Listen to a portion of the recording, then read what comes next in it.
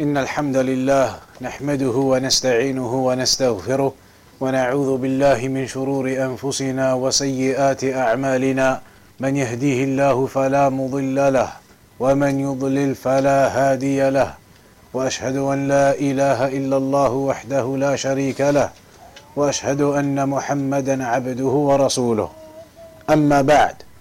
Today then we're moving on to the next narration, still on the same chapter, regarding the throne of Allah, regarding al-istiwa, regarding Allah being above. Al-Imam al-Bukhari says, قال حدثنا عبدان عن أبي حمزة عن الأعمش عن جامع بن شداد عن صفوان بن محرز عن عمران بن حسين قال إني عند النبي صلى الله عليه وسلم إذ جاءه قوم من بني تميم فقال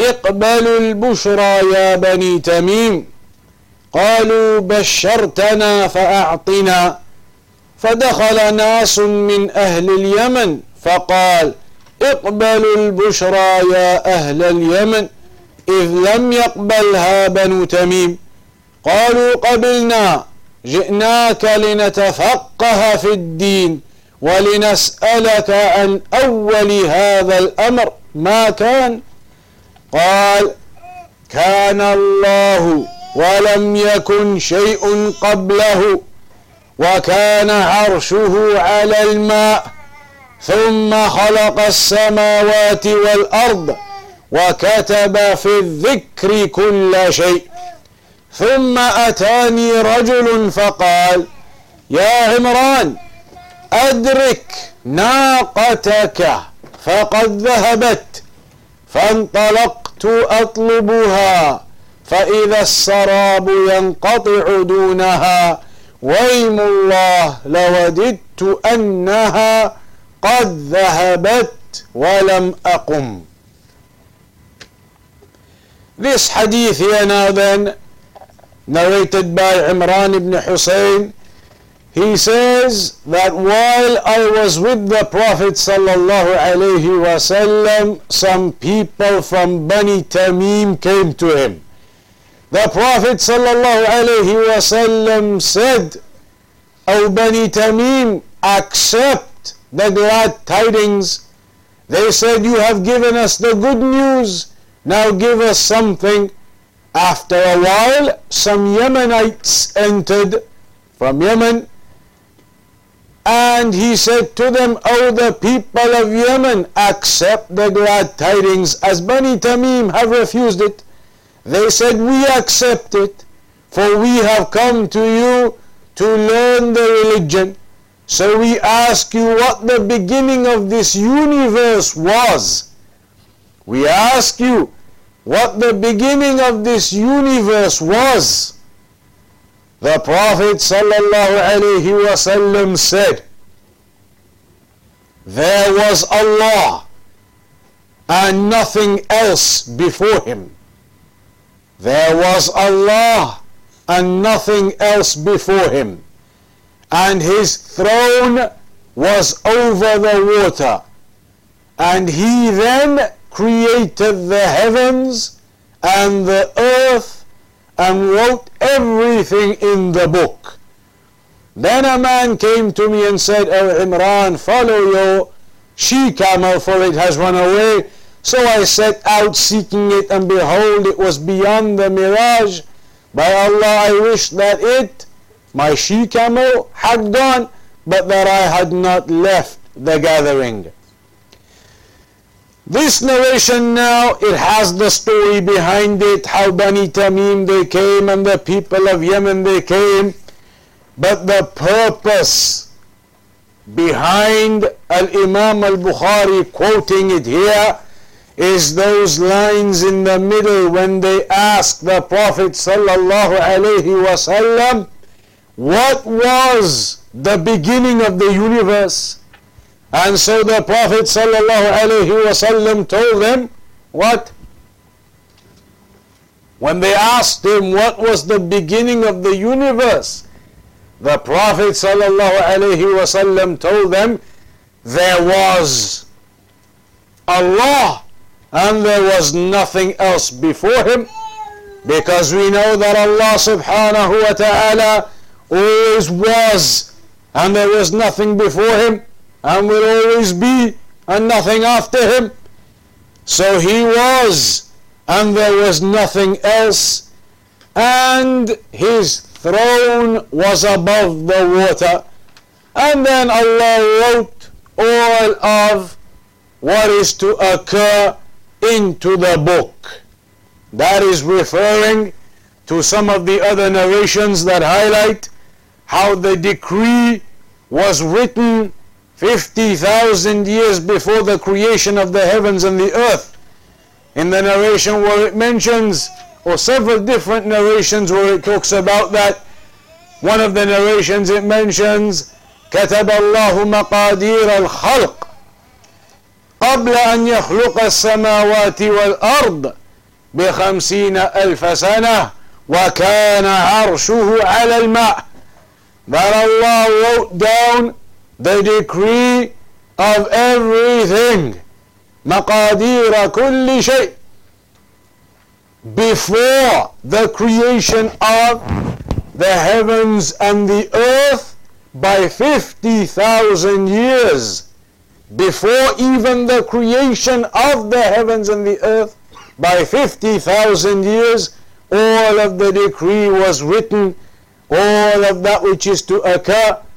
Then you have also in the other narration where Allah says, or where it's mentioned in the hadith, أول ما خلق الله القلم قال له اكتب قال له اكتب قال ما أكتب ماذا أكتب قال اكتب كل ما هو كائن إلى يوم القيامة.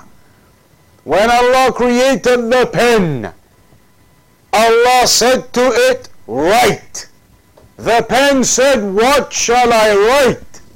Allah said, everything that is going to happen up until the day of judgment. So in that moment, all of that decree was written. And it's on that issue, incidentally, that the scholars therefore differ over what was the first thing created. Was it the throne of Allah, or was it the pen? Because in the narration it says, أول ما خلق الله القلم. Is it أول ما خلق الله القلم, or is it أول ما خلق الله القلم? All of it will make a difference regarding what it means. So that is a difference of opinion. Was it the pen or the throne of Allah? Because in these narrations you can see it says all of the decree was written and his throne was above the water, seemingly indicating that when the decree was written the throne was already there. But in the other narration it says أول ما خلق الله القلم. In certain types of i'rab it can be understood the first thing Allah created was the pen. In other forms of the i'rab it would indicate when the pen was created, the first thing that it was told to do. So it doesn't tell you when the pen was created, it just says whenever it was created, the first thing upon it was that it was told to write the decree. And that's why many of the scholars do take the opinion that the first thing was actually the throne of Allah subhanahu wa ta'ala. So here it mentions that when they said what was the beginning of the universe, the Messenger sallallahu alayhi wa sallam told them there was Allah and there was nothing before him, and his throne was above the water. Water, we briefly mentioned this in a lesson previously. You have all of this creation, you have the seven heavens, and then above all of that you have this water, and then above that is the throne, the ceiling of creation. So as Shaykh al-Uthaymeen he mentions here now, the point here we need to understand as shahid, قوله وكان عرشه على الماء, that his throne was above the water. هذا شاهد الترجمة. فيه مما ينبغي الكلام عنه جاء النبي صلى الله عليه وسلم قوم من بني تميم فقال اقبلوا البشرى يا بني تميم قالوا بشرتنا فأعطنا ناس يريدون الدنيا فمعنى قولهم بشرتنا وعرفنا ما عندك لكن أعطنا ولهذا جعل النبي صلى الله عليه وسلم هذا ردا منهم للبشرى ولما دخل أهل اليمن قال اقبلوا البشرى يا أهل اليمن إذ لم يقبلها بنو تميم لأنهم قالوا بشرتنا فأعطنا فكأنهم جاءوا للعطايا والمال ولكن لا يعني هذا أنه لا يوجد خير في بني تميم فبنو تميم فيهم خير لو لم يكن فيهم إلا أنهم أشد الناس على الدجال كما قال النبي صلى الله عليه وسلم هم أشد أمتي على الدجال وكل قبيلة وكل أمة فيها خير وفيها شر والخير قد يكون عاما وقد يكون خاصا وكذلك الشر. الشيخ al-Uthaymeen gives the background to this hadith, how some people from Banu Tamim, one of those tribes, they came and the Prophet ﷺ said to them, take the glad tidings. They said, we know of the glad tidings, but give us something. Meaning that they were requesting something of the worldly affairs. And so the Prophet ﷺ considered that as having rejected the glad tidings. And so when the people of Yemen came, they were told regarding the glad tidings after them. That doesn't mean, as Shaykh al-Uthaymeen says, that Banu Tamim had no good in them, they were wanting the worldly affairs. No. In another narration it mentions some of the virtues of them, that one of their virtues is of Banu Tamim, that they will be the most severe upon the Dajjal. Mentioned in a narration, أَشَدُّ أُمَّتِ عَلَى الدَّجَّالِ, the most severe upon the Dajjal will be Banu Tamim. So every people have their goodness in them. ثُمَّ قَالَ, so when the people of Yemen, they came in and eventually they say that we've come to learn about the religion. They haven't come to pick up any worldly goods or anything. They have come to learn of the religion.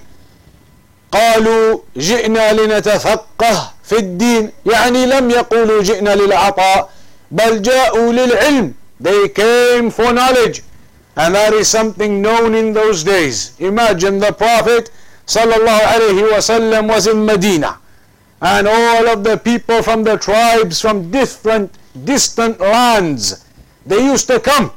Not all of them, but they used to send delegations. So imagine now the Prophet ﷺ in Medina and in the lands of Palestine and Jordan and other more distant regions where Islam was slowly becoming known and spreading. Maybe not as far as that in those days, but to the outer regions. From those outer regions and outer tribes, when they became Muslim, not all of them would come to Medina to meet the Prophet ﷺ.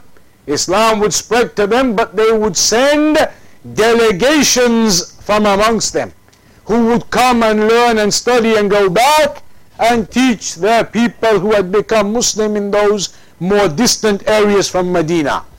That's why you end up with the people known as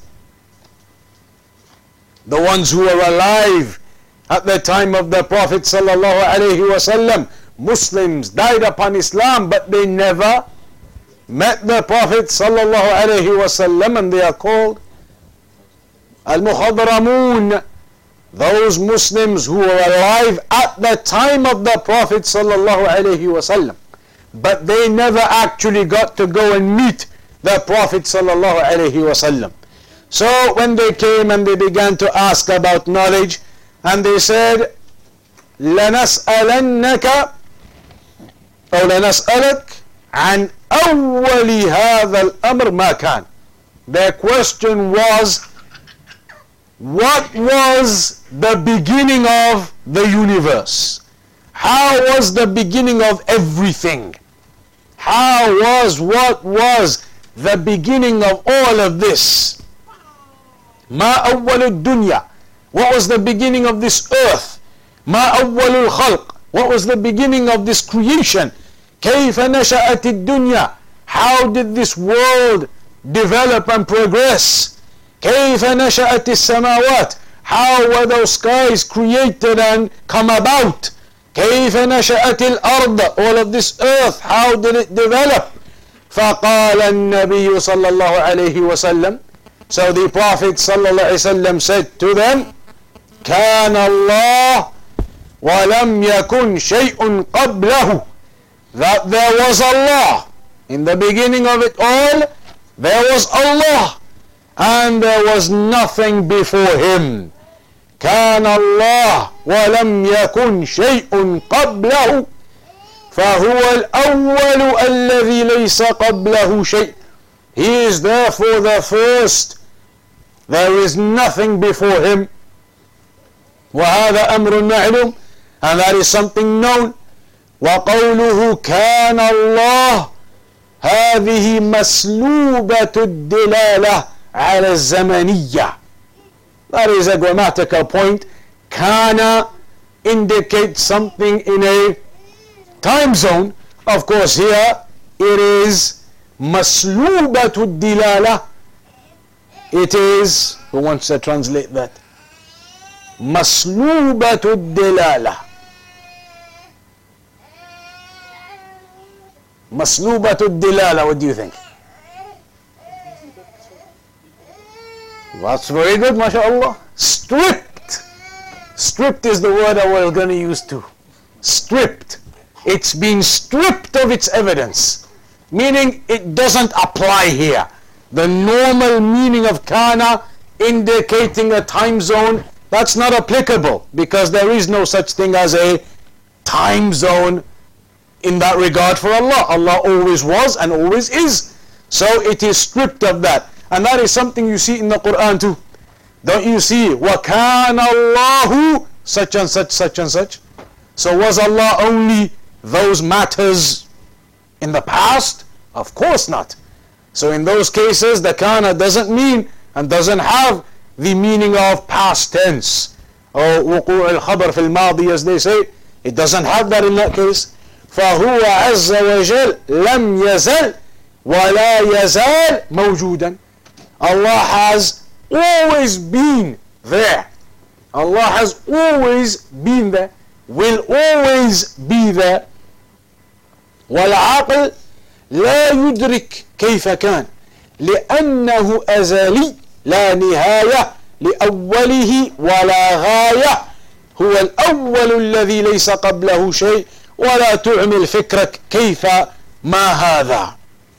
So Allah always was and always will be, and you do not go beyond that. Anybody who starts to think beyond that, then you are going into realms, into areas that Allah has not commanded us to go into. When people sit there and start thinking, okay, Allah always was, and you start to think about that, and the shaitan starts to whisper to you on that, Allah always was and there was nothing else. How? How? There was nothing else. What was it like? And it was just Allah. When a person starts going into that and puts his mind onto that, then the shaitan eventually starts whispering to you, to the end result, it can't be. It can't be that there is a creator and Allah, and it was just Allah and there was nothing else. That is what we've been told here. Allah is always and will always be, and that is it. Beyond that now, then it is the shaitan attempting to take you down a path where you will eventually want to disregard the belief in Allah. وَالْعِيَاذُ بِاللَّهِ. إِنْ أَعْمَلْتَ فِكْرَكَ فَسَتَصِلُ إِلَى نُقْطَةٍ بَيَّنَ النَّبِيُّ صلى الله عليه وسلم علاجها. If you start going down that route, then you will eventually get to a point that the Prophet ﷺ has told you what to do regarding it, the treatment for it. حيث أخبر أن الناس يقولون, he told us that people say, ما كذا ما كذا, what is this, and how are the mountains, and how is the sky, and where did it come from, and where did this happen, and You keep going back and back and back, حتى يقولوا, until they begin to say, هذا الله خلق الخلق. So Allah, you say there is Allah who created all of this creation. فمن خلق الله. So who created Allah? That's where they take you to. That is the path you go down. Who created the mountains? How did this happen? How did that? Back and back and back. So it is the Creator Allah who created it all. Who created Allah then? That is where the shaitan wishes to take you. وَحِينَئِذٍ يَجِبُ أَن تَقِفَ وَتَقُولَ. Then in that case you need to stop right there and say, Allahu Ahad. قُلْ هُوَ اللَّهُ أَحَدٌ اللَّهُ الصَّمَدُ لَمْ يَلِدْ وَلَمْ يُولَدْ وَلَمْ يَكُنْ لَهُ كُفُوًا أَحَدٌ. وتستعيذ بالله من الشيطان الرجيم وتنتهي عن هذه التقديرات كلها. In that case, if you go down that route and the shaitan starts making you think like that this earth, where did it come from? This universe, these planets, and you're thinking back and back, millions and billions of years as they tell you in science, and you're going back and back and back, and then you're imagining all of this nothingness. Now there was nothing, and then there was Allah. But okay, what was before Allah? What was there before Allah? Who created Allah? That is where the shaitan wishes to take you. And that is where apostasy lands.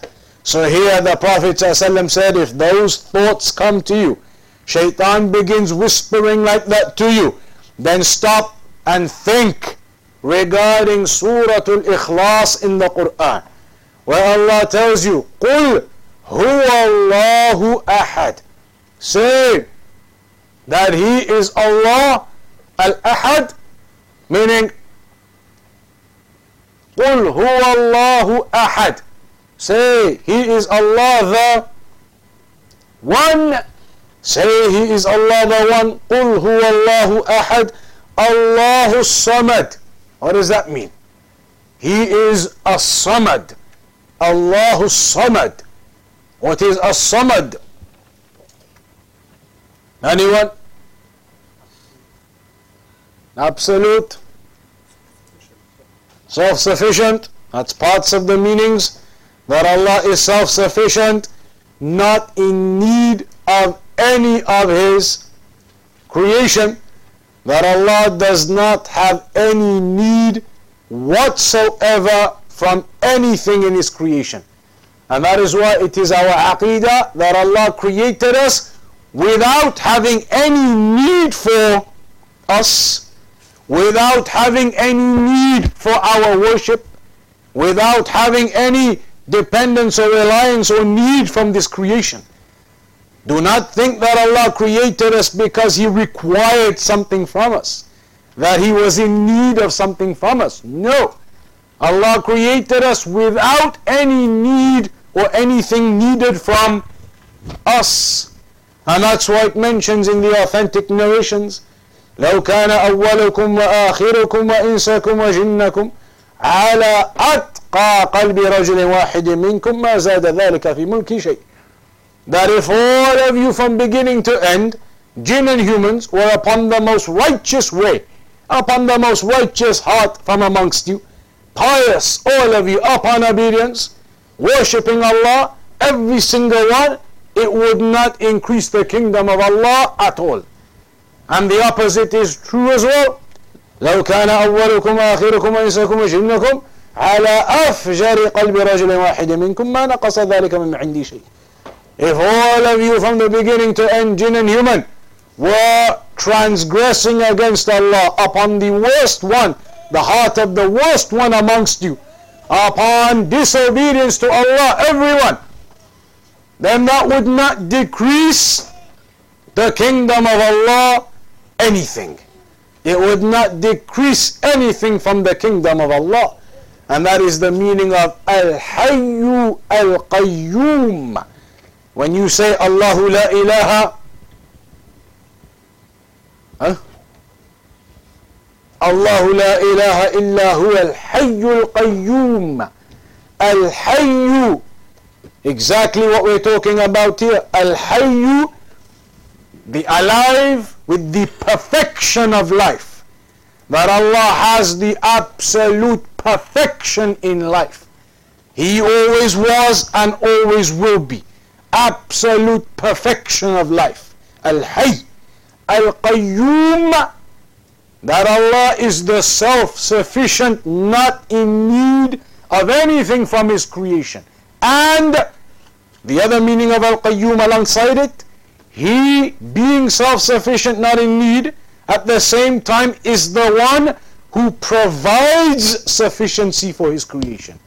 Provides the rizq and the sustenance for His creation. Al-Qayyum.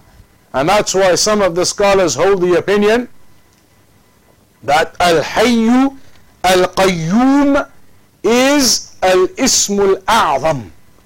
It is the greatest name of Allah. Names of Allah. Al-Hayyu Al-Qayyum. The opinion of some of the scholars, it is Al-Ismul A'zam. Many of the scholars, though, of course, hold the opinion that the name Allah is Al-Ismul A'zam. Because if you look at all of the narrations that talk about Al-Ismul A'zam, the greatest name of Allah, all of them indicate the name Allah somewhere or another. There is no single narration that tells you Al-Ismul A'zam is and then the name. Nothing like that. So it's a case of judging all of the narrations, looking at them, analyzing them to see what is the greatest name of Allah. When the scholars did that, they noticed all of the narrations that mention Al-Ismul A'zam, all of them somehow or another do have a link to the name Allah. And in the same analysis, they discovered that most of the narrations have a link to Al-Hayyul Qayyum. And that's why they are the two strongest opinions of what Al-Ismul A'zam is, Allah or Al-Hayyu Al-Qayyum. Even though scholars have mentioned many opinions about what Al-Ismul A'zam of Allah is. Al-Imam al-Suyuti in one of his books mentioned 20 opinions. They say there are in fact 40 plus, approximately 40 opinions of the scholars as to what Al-Ismul A'zam is.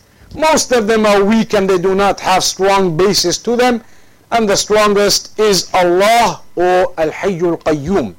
So here, As-Samad, one of its meanings can be similar to that, but there is another meaning mentioned by Ibn Kathir in the Tafsir and others of As-Samad, close to the meaning of sustenance and provision, that As-Samad is the one whom all of the creation direct their needs to.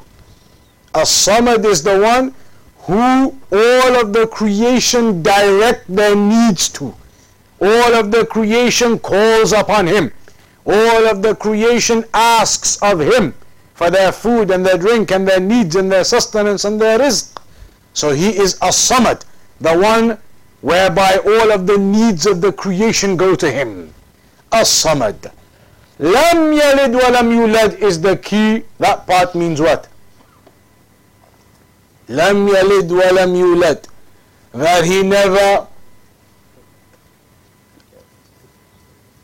He does not beget and He was not begotten. So somebody translate that into English as well.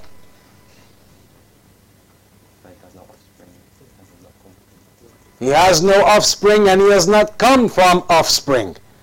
That Allah did not beget, nor was He begotten, does not give birth, nor was He given birth to, does not have offspring, nor did He come from offspring.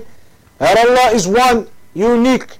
No partners, no father, no sons, no family. Doesn't work like that. Allah is one, single and unique.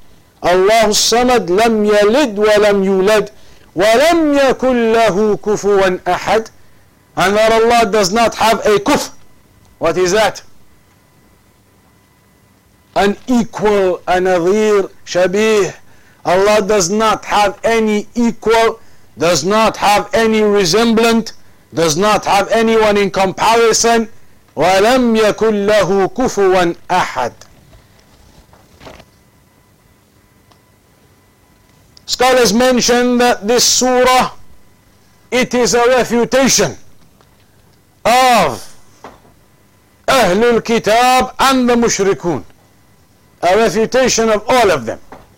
This one surah. How so? In particular with Lam Yalid wa Lam Yulad, it refutes those who claim that Jesus, Isa alayhi salam, is the son of God, as they say. Refutes that. Lam Yalid wa Lam Yulad. Refutes those who claim that Uzair is the son of God, as they say. Refutes that. And refutes the Mushrikun in their claim that because the Christians claimed Jesus is the son of Allah, of God, as they say, and the Jews, some of them claimed that Uzair is the son of God, and the Mushrikun, they used to claim that Allah has offspring too. They used to say that the angels are the daughters of Allah. So this surah refutes all of that, telling you Allah has no offspring, has no son, no daughter, no partner, no nothing. There is no comparison to Allah. And there are many narrations that talk about the virtues of Qul Huwallahu Ahad. There is the famous narration that this surah ta'adilu thuluth al-Quran, that it is equal to a third of the Quran. How is it equal to a third of the Quran? This one surah, Qul Huwallahu Ahad, Allahu Samad, Lam Yalid wa Lam Yulad, wa Lam Yakun Lahu Kufuwan Ahad. That takes 5 seconds to read, is equal to a third of the Quran, which is how many juz? 10 juz, because the full Quran is 30 juz. 10 juz, just like al-Imam al-Bukhari in Taraweeh used to lead the prayer and read 10 juz every night. 10 juz every night. Or in some of the narrations of some of the Salaf, al-Imam al-Bukhari, he used to recite by himself once every 3 days, and in the Taraweeh every night, or something along the lines. If you read the narrations of the Salaf of how much they used to read in the Taraweeh prayer, you certainly find some of them used to finish the Quran once every 3 days. And it was al-Imam al-Bukhari. He used to finish it every 3 days in Taraweeh. 10 juz every night. And Ramadan is coming in 3-4 weeks. So, Qul Huwallahu Ahad is equivalent to a third of the Quran, but how? How is it equivalent to a third of the Quran? If somebody sits there reading 10 juz, which would take you a long time, and somebody sits there reading Qul Huwallahu Ahad, exactly the same? Is that the meaning of it being equivalent to a third of the Quran?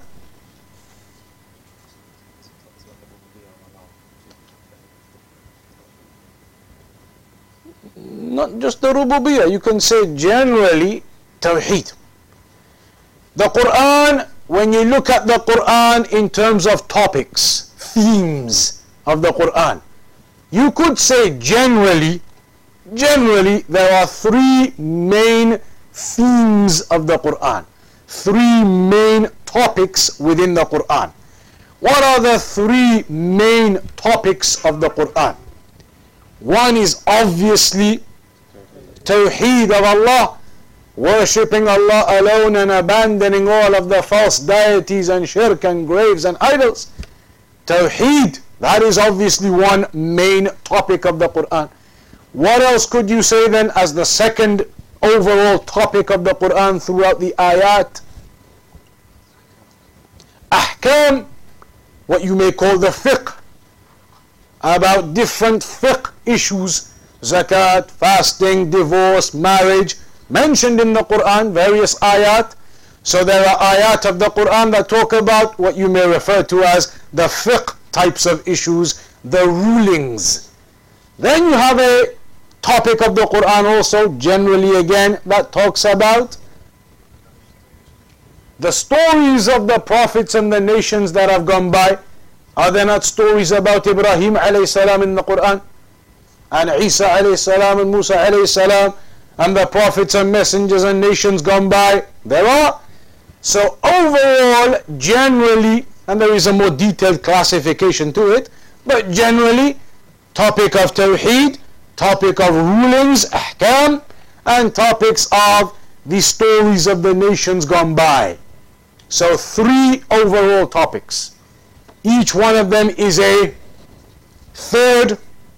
Each one of them considered as a third of the Quran. Surah Al-Ikhlas, each topic, is there anything about the ahkam, fiqh? Anything about stories of the prophets who gone by? So the topic of this surah is exclusively on 1/3 of the topics of the Quran, which is the topic of Tawheed.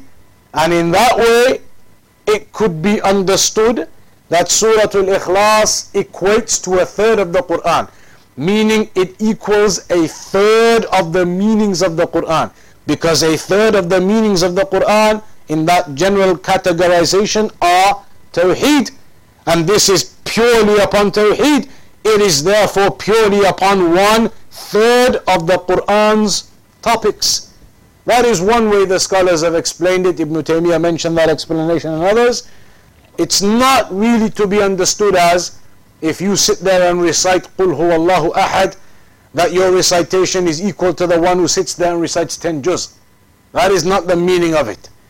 Also, there are other virtues mentioned about Qul Huwallahu Ahad.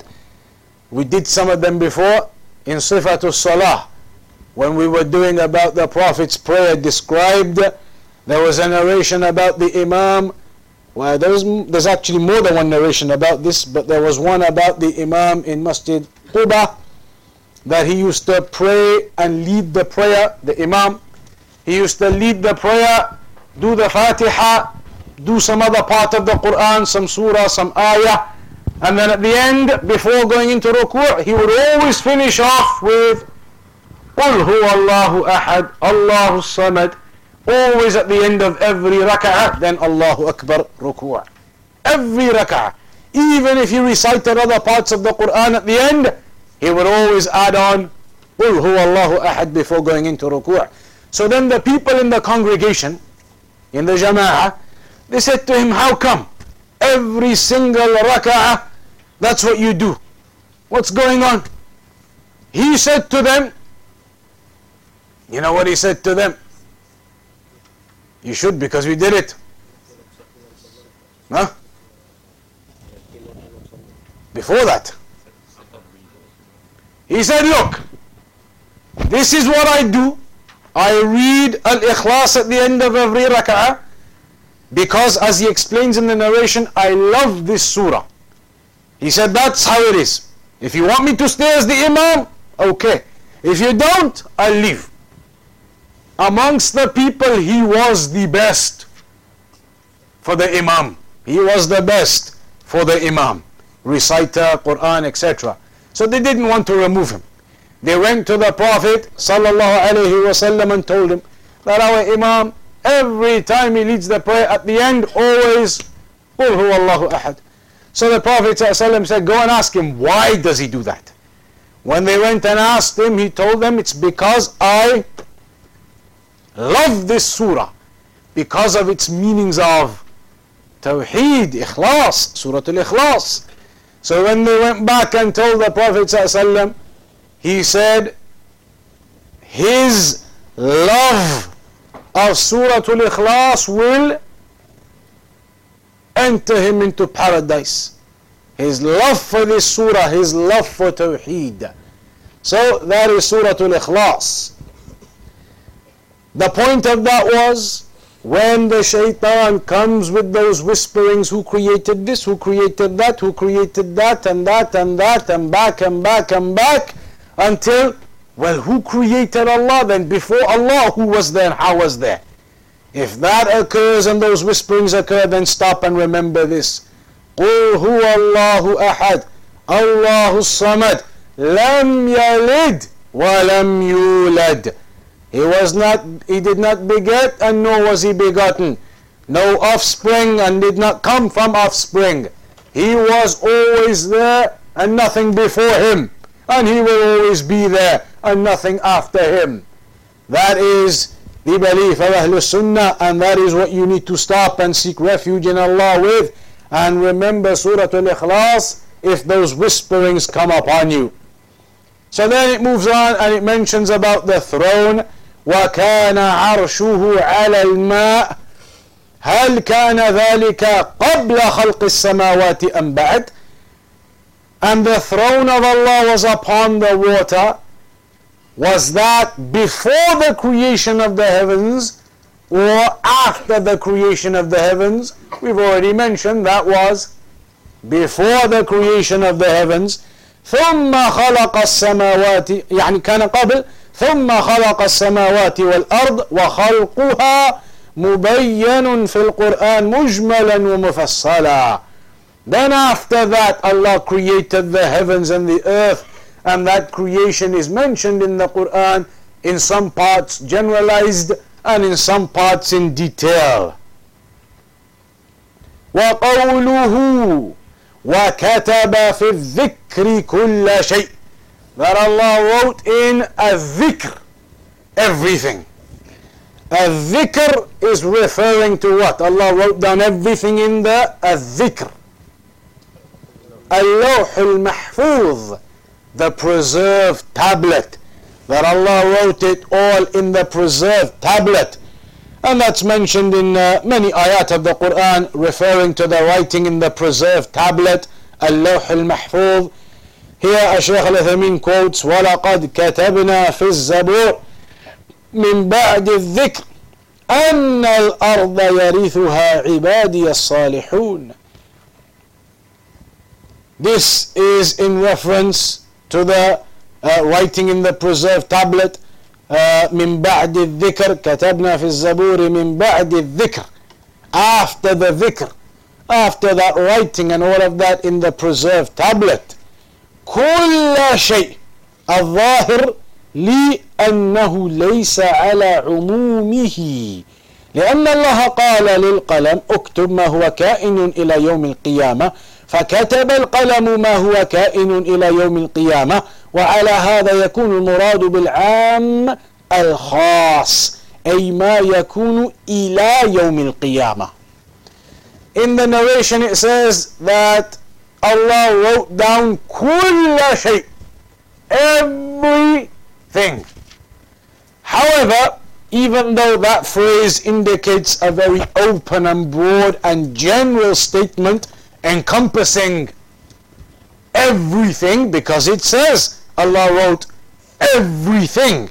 However, this, the Shaykh says, appears to be a case of where the generalized term, the open term is used, but there is a specific limit to the meaning intended.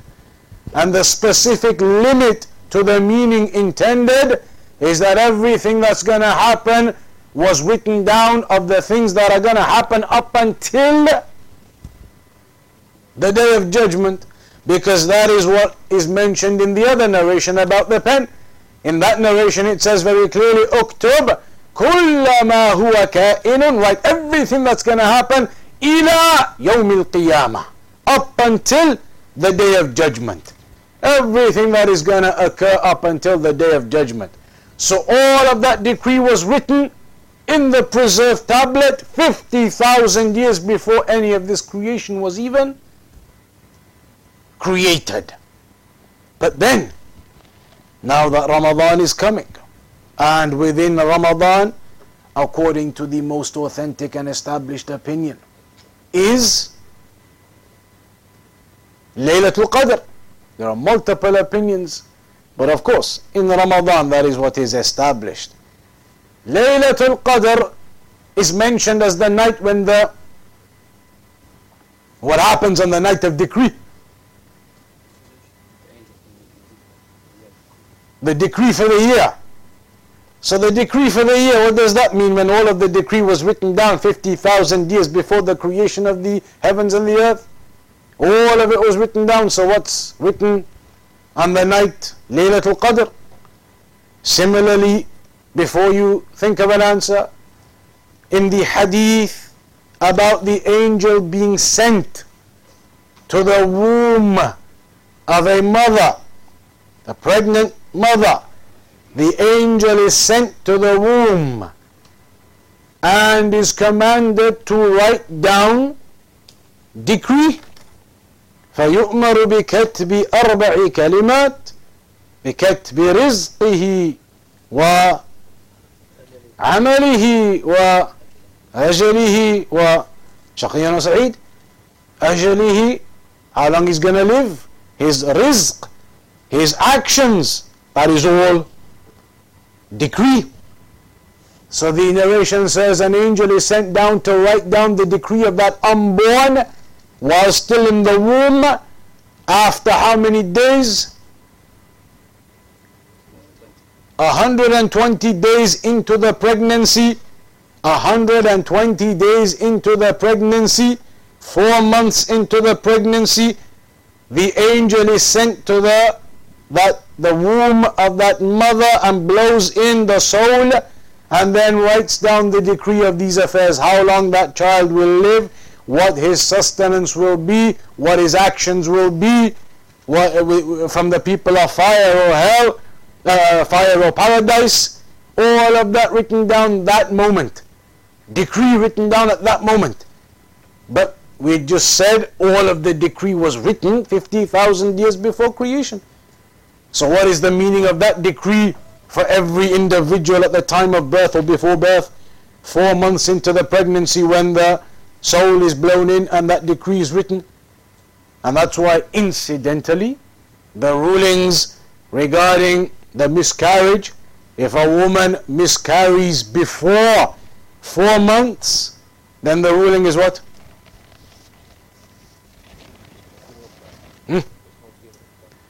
Then it's not, there's no funeral prayer, and the rights of the Muslim deceased do not apply there. It's not required for the shrouding, the washing, the burial, the prayer, the naming, the aqiqah. None of that is required if the miscarriage occurs before 4 months. What though occurs to what was growing within that mother, especially if it was 3 months, 3.5 months? Now there is something of substance. What happens to that then? What do you do with that then if the miscarriage occurs? We've said the Muslim rights don't apply here because no soul has been blown into it yet. No soul has been blown into it yet. So there are no rights to perform upon it yet. But nevertheless there is something physical in that miscarriage. What do you do with it? Bury it? Scholars, they say that you would dispose of it in an honorable manner, in whatever respectful manner that it's disposed of, in some respectful manner. Burying it, no problem. Could be that you bury it. In the hospitals they provide other means, and some of those means, no problem, they could be used. That it is disposed of in some respectful manner. That is all that they say. After 4 months though, if the miscarriage occurs, then all of the Muslim rights apply. So now everything applies. Now the soul has been blown in. Now you can name the child, you can do an aqiqah, you can do all of those things, and unless the child dies early, and nevertheless still you would name the child, you would do the prayer, you would do the washing, the shrouding, everything.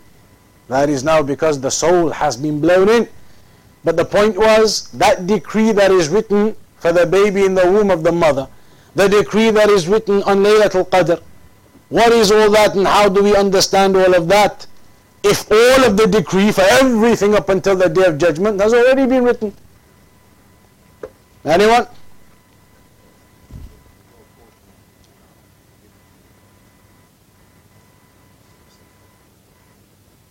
So is it anything new written, or what are you saying?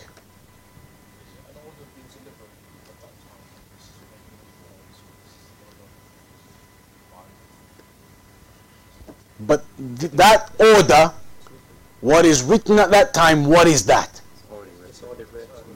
That is from the original, from the decree. It is not new. What occurs on Laylatul Qadr, the decree of the year is the decree of that year, which is already written in the preserved tablet. In the womb of the mother, the decree for that unborn yet, what he's going to be, what he's going to live, how he's going to live, all of his life, his deeds, his death, everything, it is already in the Al-Lawh al-Mahfuz, but then it is his decree now at the time of his birth, or in the process in pregnancy, that he is now appointed the decree from that overall decree. So these, the scholars, they say, are in a way subsections of the actual decree. They are not new. It is not like there is new decree that is written for the unborn that wasn't there 50,000 years before the creation. It is not like there is new decree in Ramadan or Laylatul Qadr that wasn't there in the 50,000 years before creation. But then, if that is the case, then what is the purpose of striving all of your life? If 50,000 years before the creation of the heavens and the earth, everything has been written down what you're going to do in your life. And Allah already knows whether you're in paradise or hell. Your place has already been written. So then what is the point? Everything has been done, it's all been written, your place in paradise or hell is already known. So then what is the purpose of all of this striving and worship and obedience if everything's already written and done?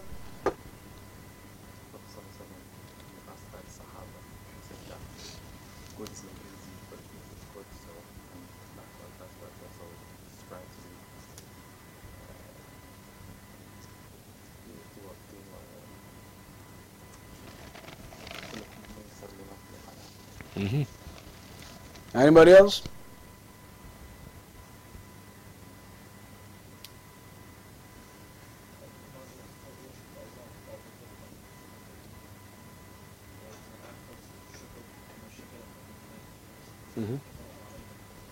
Okay. Is it confusing? Somebody comes and says to you, everything's been written down, your place in paradise or hell is already written down, so why are you bothering? What are you going to say? Dawah store, put your hands up if you go. Put your hands up if you go. Put your hands up if you go. 1, 2, 3, 4, 5, 6. One of the Dawah store brothers has to give us a comprehensive answer right now. A man comes up to you and says, you Muslims believe in the pre-decree, the predetermination, and that everybody's place in paradise or hell is already written. It's done. Your life is already written out what's going to happen in your life. So why are you bothering? Why are you bothering getting up at 4 o'clock in the morning praying Fajr? Why are you staying up till 11 at night praying Isha? Your life, what's going to happen, paradise or hell, it's already written down. What are you going to say?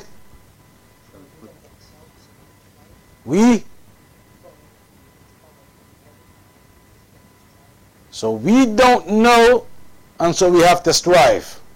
Keep that point there. Anybody else? We believe in Qadr, but we also believe in free will. So we have to take it. So we're not forced to do any evil, and we're not forced to do good. So we have to take it upon ourselves to do the good that will take us to our known destination. So, it's all written, your place in paradise, hell, known to Allah already. However, the first key point is, everything is written, your place in paradise or hell is written. Do you know what is written for you firstly? Do you know what has been written for you? Is it paradise or is it hell? Do you know? Do we know what decree has been written for us? Do we know? Straight away, absolutely not. It's written, yes or no? Yes. Do we know what's written? No. That's one thing. Secondly, do we have free will or choice in our actions? Absolutely. وَمَا تَشَاءُونَ إِلَّا أَن يَشَاءَ اللَّهُ رَبُّ الْعَالَمِينَ وَمَا تَشَاءُونَ. You do not will to do something except that Allah wills it first. We have will. Allah has given us, in the very simplest sense, choice. Allah has given us choice. Now you put those things together. We have free choice. And that is something which is understood and clear. We have free choice because everybody recognizes that naturally in of themselves. Even the kafir cannot deny that. That's something recognized, that you have free choice. You say to the man, right now if you wanted to walk away, can you walk away or not? Right now if you wanted to stand on one leg, can you do it or not? Absolutely, because he can choose to do that or not. He knows he has the freedom and ability to choose to do something or not. So Allah has given us that free choice. The point is, we have free choice. Allah knows already what choices we are going to make, that we are going to make in life, and therefore already knows whether our end destination is paradise or hell. Do you know what choices you're going to make yet and what's been written for you yet? You don't. So in that case, you have an option. You can carry on now from this day onwards making the choices of good, and then insha'Allah ta'ala it will be the case that you were written for paradise, or you choose to make the choices of evil and then it plays out that you are choosing the evil and end up in hell. The key is that you are the one choosing to make the decisions. When you choose to go and get some alcohol and drink it, you are the one choosing to pick that up and put it to your lip and drink it. Before you do that, did you know that it was decreed for you to drink alcohol that day or not? You don't know yet. You don't know yet. You're only going to know that once you choose to do it and drink it, and then you can say, okay, it was decreed today I was going to drink alcohol. It was. But before you knew it was, who made the choice to do it? Who made the choice to do it? You. You made the choice to do the sin. So now, that's why, in the time of Umar ibn al-Khattab, when a man used to get caught drinking alcohol all the time, and then one day they caught him again, brought him to Umar ibn al-Khattab, in one narration, Ali, they brought him, caught drinking alcohol. He said, wait, Amir al-Mu'mineen, it's not my fault. It was decreed I was going to drink alcohol. Was it decreed he was going to drink alcohol? Absolutely, it was. He says, look, it was decreed. The fact that I drank alcohol, it was decreed I was going to drink alcohol. Because if it wasn't decreed, he wouldn't have done it. True or false? True. He says it was decreed. It was decreed I was going to drink alcohol. Don't blame me. So then Umar ibn al-Khattab gets a whip and says, in that case, it was also decreed that we're going to whip you today. It was decreed, can't help it, going to have to whip you. The scholars, they say, you cannot use the decree as an evidence for sins. You missed the prayer, somebody missed the prayer yesterday. Was it decreed they were going to miss the prayer yesterday? It was. 50,000 years before the creation, was it decreed that person X was going to miss a prayer on day X? Decreed. So can that person say, well, what can I do then? Why is that my fault then? It was decreed I was going to miss the prayer yesterday, and I did. How do you respond to them? Yes, it was decreed. before you missed it, you sat there relaxing and the time went, before that occurred, did you know it was decreed for you to miss the prayer on that day? You did not. You chose to do that sin. You chose to do it with the choice and will Allah gave you. You chose to do that. Then afterwards, once you chose to do the sin and you did it, now you're sat there saying it was decreed. Before you did it, you didn't know if it was decreed. You chose the evil. So even though everything is decreed, we don't know what is decreed. We don't know whether our place is paradise or hell. We have been given a choice though.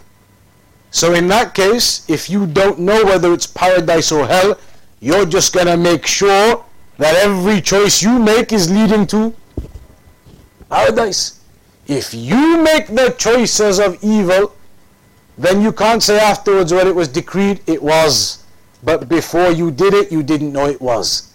You chose to do that action of evil. When at that time, you could have chosen to not do that action of evil. So that is the issue of the choice. Allah has given you intent and choice, ability. Allah already knows what choices you're going to make in life. So the mushrik who lives upon shirk and chooses to die upon shirk, Allah already knows he is going to refrain from accepting Islam and is going to choose to remain upon shirk all of his life, and therefore it is known that his place is in hellfire. That mushrik, when he's alive though, every day when he reads about Islam and he reads about Tawheed, he is the one who chooses whether to listen and to investigate and read more and learn, or to abandon and ignore. He chooses to remain upon that kufr and shirk. We know of course the guidance is from Allah, but that is linked with this choice that Allah has given you the ability to choose right or wrong. So if you choose wrong, don't say it was the decree. It was decreed, but you didn't know that until you did it. So you could have chosen good instead. Hence, when it comes to the decree and somebody says to you, why do you bother if it's all written down? You say, yes, it is all written down, but we don't know what is written down. And therefore, given the choice between good and evil, I've got no choice, if you want paradise, but to choose goodness along the path. كُلٌّ مُيَسَّرٌ لِمَا خُلِقَ لَهُ. It will be made easy. Everything will be made easy. For the goodness will be made easy for the one upon that and choosing that and striving upon that. So that is something regarding the decree a person should not confuse. It is not like the people of innovation who say that everything is decreed and we are like feathers in the wind. We do whatever the decree sends us upon. If that is the case, then a person who ends up in hellfire is oppressed. If he had no choice and he was compelled to walk upon the decree as written for him, then he is oppressed in the hellfire. And the one in paradise has no right for paradise. He's done nothing to deserve it. He was just following the decree. So it isn't like that. Allah knows what's going to happen because Allah knows what choices we're going to make. So Allah knows whether the end result is paradise or hell. We don't yet. We've been given choice, so you continue to make the choices of good. That is regarding the decree. That's where we'll round up for today. We've gone over what we agreed to do last week, which was 9:30, but we'll conclude on that for tonight and carry on next week then. Next week, Maghrib is going to be what time now then? Today it was what, the Adhan? So 30 or something? So in that case, we should begin at 8 p.m. Otherwise, if you begin after Maghrib, it's going to be 8:50 approximately. It's up to you.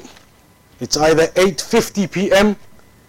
We're going to end up starting 8:50 p.m. if you begin after Maghrib and finish off at 9:45 p.m. Or you begin at 8 p.m., break for Maghrib and round off at 10 past, quarter past 9. So what is it to be? 8? 8? Huh? 8. We have the definitive word from the office. 8. 8 o'clock then inshallah. We'll begin at 8. Half an hour, break for Maghrib, and then just round it off with another 15-20 minutes after Maghrib also. And that way you'll finish off by 9, 9:15, rather than being late. So be here for 8 p.m. next week inshallah. وصلى الله على نبينا محمد وعلى آله وصحبه أجمعين.